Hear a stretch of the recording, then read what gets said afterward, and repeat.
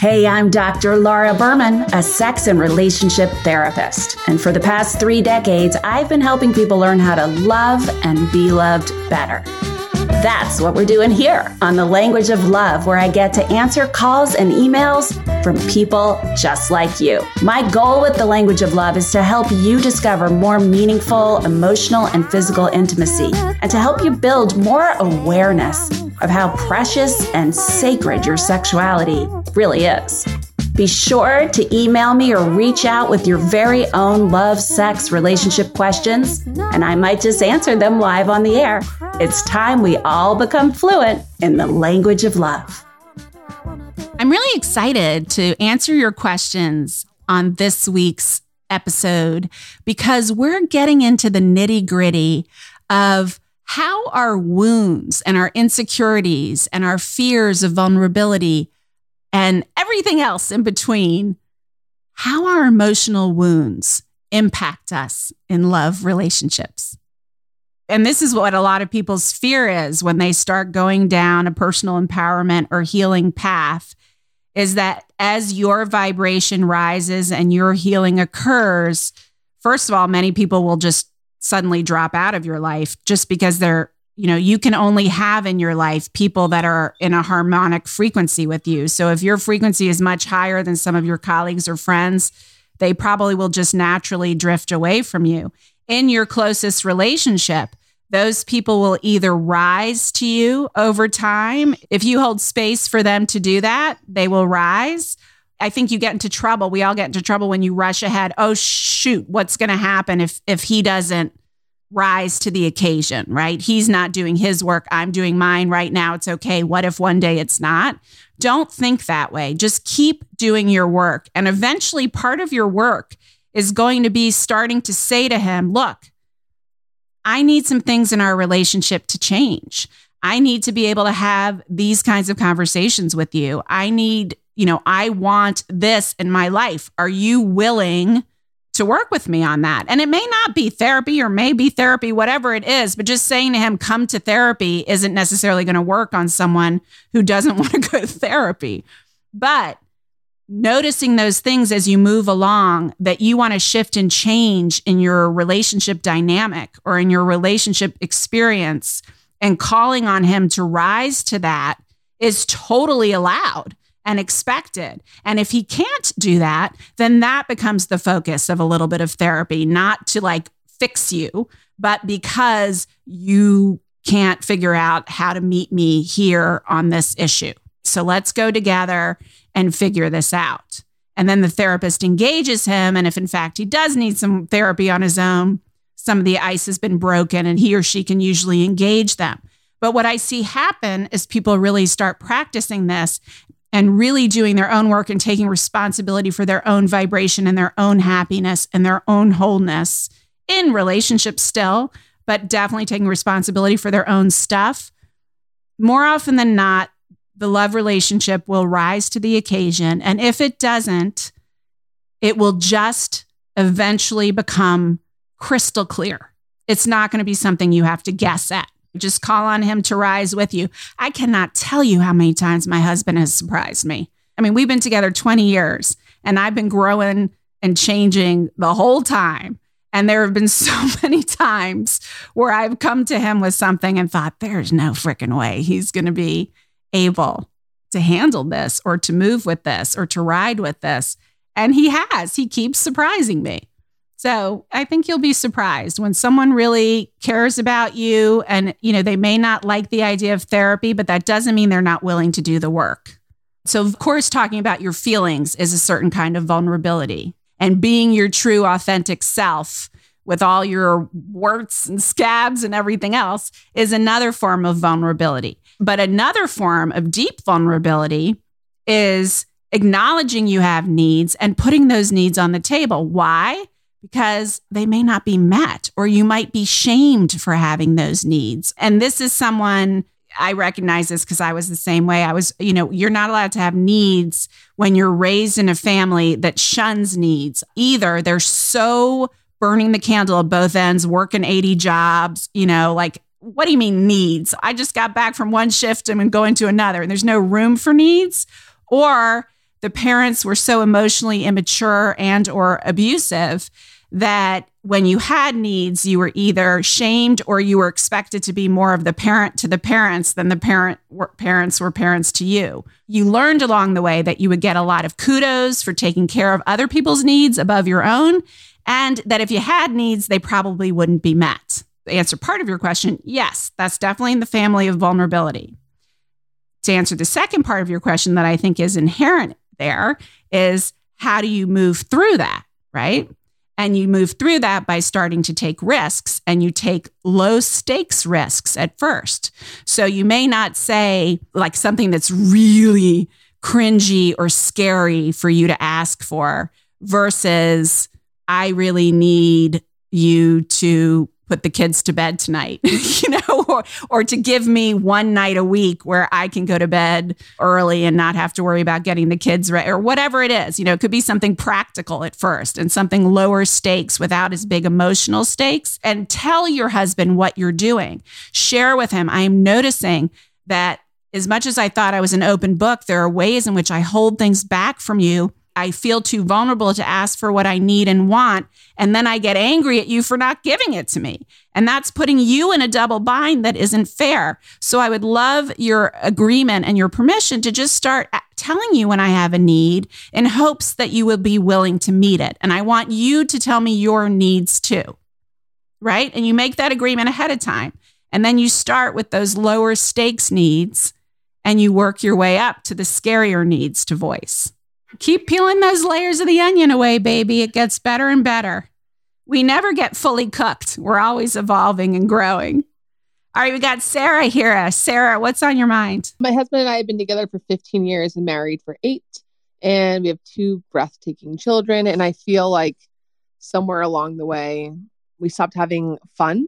It's like ships passing in the night, very logistical. Yep. He is my absolute soulmate.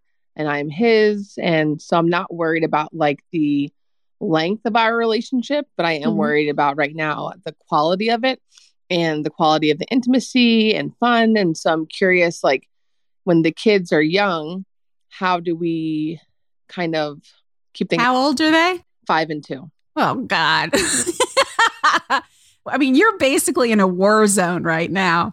So let's just start with realistic. I think if you are someone, and I'm this way too, who really values the play and the intimacy and the spontaneity and all of that, it's really scary when it's not there for a very good reason. You are literally in survival mode when you have young children at this stage. They're 24-hour need machines and you're freaking exhausted all the time and there's no time. It's a very natural ebb in the ebb and flow of the connection and relationships over time. It's a very natural ebb. I don't know anyone with children that age who care about their children and don't leave them 24/7 with someone else, who really have a ton of play and excitement and spontaneity in their lives. And I think where you run into trouble is when you start to make too much meaning from that. So there's a balance, right? You don't want to just sweep it under the rug and pretend it's not happening and not do anything about it. But you also want to be realistic and not create judgments and assume you've lost it forever and it's not coming back, because this is just a period of time. And there are things you can do to help. Most importantly, and the biggest thing you can do, and the thing that people who love spontaneity have the biggest trouble doing, is scheduling your playtime and your sexual time, often hand in hand. So if you are waiting for those things to happen spontaneously when you have young children, you will be waiting years. Okay. If you want a regular infusion of play and physical intimacy and emotional intimacy in your relationship when you have children under 10, you must schedule it. And that means once a week, you have 2 hours where you are uninterrupted, even if it's when the kids are asleep. If you can't afford a babysitter or, to get out of the house, be in the back porch or in the living room while the kids are asleep. But there's no technology. You're hopefully doing something fun and playful together. You're having intimate time together. And it starts to be something that you can look forward to and that you can count on and that will sustain you through this time. You know, you make appointments to work out, to be with your friends, to have meetings. You have to make appointments for intimacy at this stage in your life. And the other thing that is extremely helpful is to just take 15 minutes every day you are home. You know, I know some nights, one or the other, you may not be home, but if you can, every night, just 15 minutes with no technology. You're not allowed to talk either on that date or during these 15 minutes about your kids or about your to-do list or about the logistics of your lives. But for 15 minutes, you're listening to music, talking about things other than those topics, kissing, cuddling. It shouldn't even lead to sex. It should just be playful connection time. Maybe you play a little game together. Maybe you joke together. Maybe you just have a conversation about where do we see ourselves in 5 years? What's a trip you'd still love to take? But it's not about the drudgery and the details of your life. Most couples don't talk more than 15 minutes a week about things other than the logistics of their lives. So if you're doing that every day or even 3 days a week, you're way ahead of the game. And it will get better, but this sustains the connection while you're in the middle of this war zone of raising kids. Because emotionally and physically, that's in many ways wonderful as it is. I mean, it's beautiful and it's fabulous, but it's a lot. And it's hard to have energy for anything else. And you can be spontaneous. Like you can still surprise him on your dates. You can even make a fun plan of doing something kooky and crazy, or you can not even plan and say, let's see what wants to happen during these 2 hours. But you know you have the time put aside. Okay, we have an anonymous question here where she is asking, how does she stop an addiction to dark partners with narcissistic personality disorder? She's been in therapy, but she says that she continues to be in relationships despite all of her best efforts with people who are severe narcissists. So I love that you're in therapy. But so what you're talking about is a pattern. I'm so happy you're recognizing this pattern.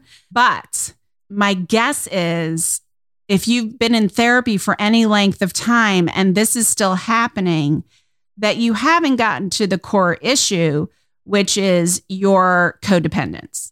Because you don't stay in a relationship with a narcissist or continue to be in relationship with narcissists if you aren't codependent.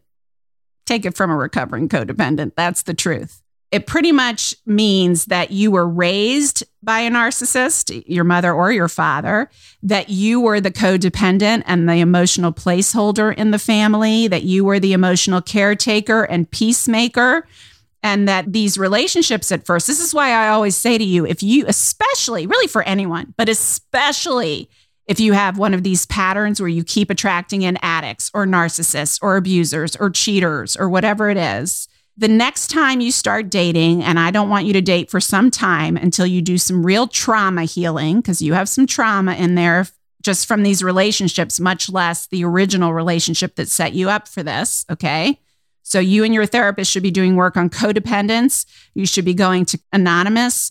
And you should be reading up on codependence, and you should be doing some trauma work, which is part of the underpinning of what creates codependence. So you don't want to date until then. Give yourself at least 6 months to a year to really do that work and really fall in love with yourself and really become whole with yourself so you're not swept away by someone who makes you whole, right? You have to be your whole delicious cake first.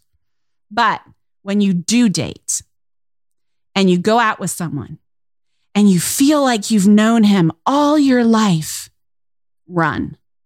When you go out with someone and you feel butterflies and it's like you've always known them, run, okay? That is your body's warning system. That is your system telling you this is not right. And people mistake it for excitement and romance, but really what they're doing is repeating those old patterns, okay?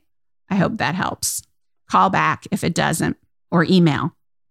You can always leave a voicemail on SpeakPipe, or you can send an email question. You can do all of that if you go to drlauraberman.com. It's right there on the homepage.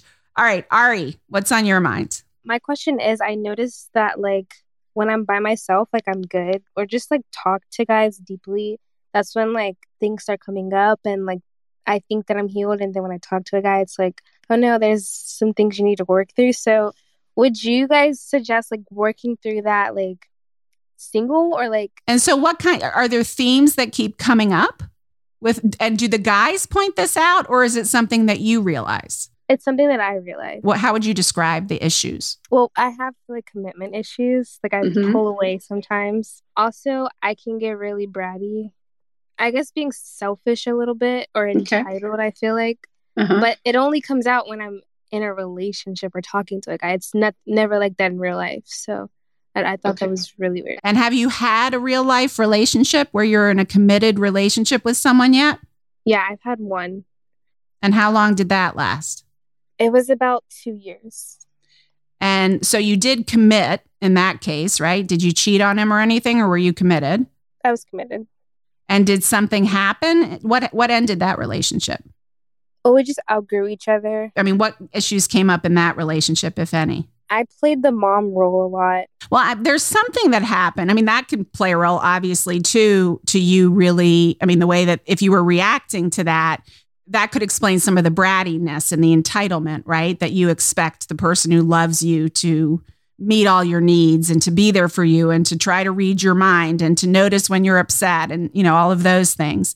But the other way it can work is that you feel smothered and then you have a hard time letting people in. But I don't think the fear of commitment would come from that or the quote unquote selfishness that you refer to. I don't know if you call yourself selfish or other people call you selfish, but what I've noticed is that when someone is really like focused on what their needs are and what they want and worried that they're, making sure they get theirs, very often they were raised in a family. And by the way, you can be raised in a family with a helicopter parent who never let you know you were enough, who helicoptered you by telling you how you could improve on your looks and your grades and your actions and your resume and everything else, but never really told you on a consistent basis about how amazing you were and how complete you are and how lovable you are and how approval worthy you are. So just because someone is a helicopter parent and extremely involved in your life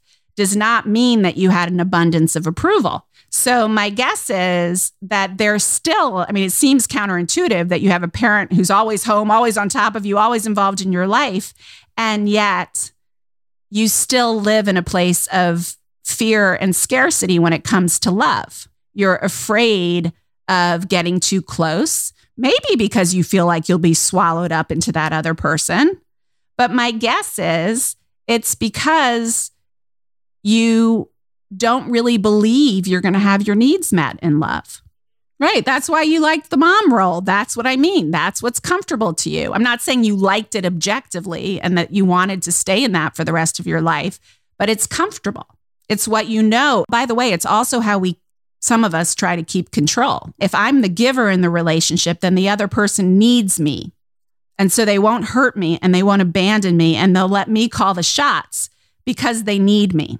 So where I would say that your work is, and it would be totally worth exploring this in therapy, is around opening your heart to getting hurt, around your sense of worthiness of love in and of yourself as your whole person, where someone else is more of the icing on the cake, and getting to the bottom of why you're so uncomfortable. And not that any of us are super comfortable with this, but why you're so uncomfortable or fearful about not having your needs met, because that tells me there's some trauma around that.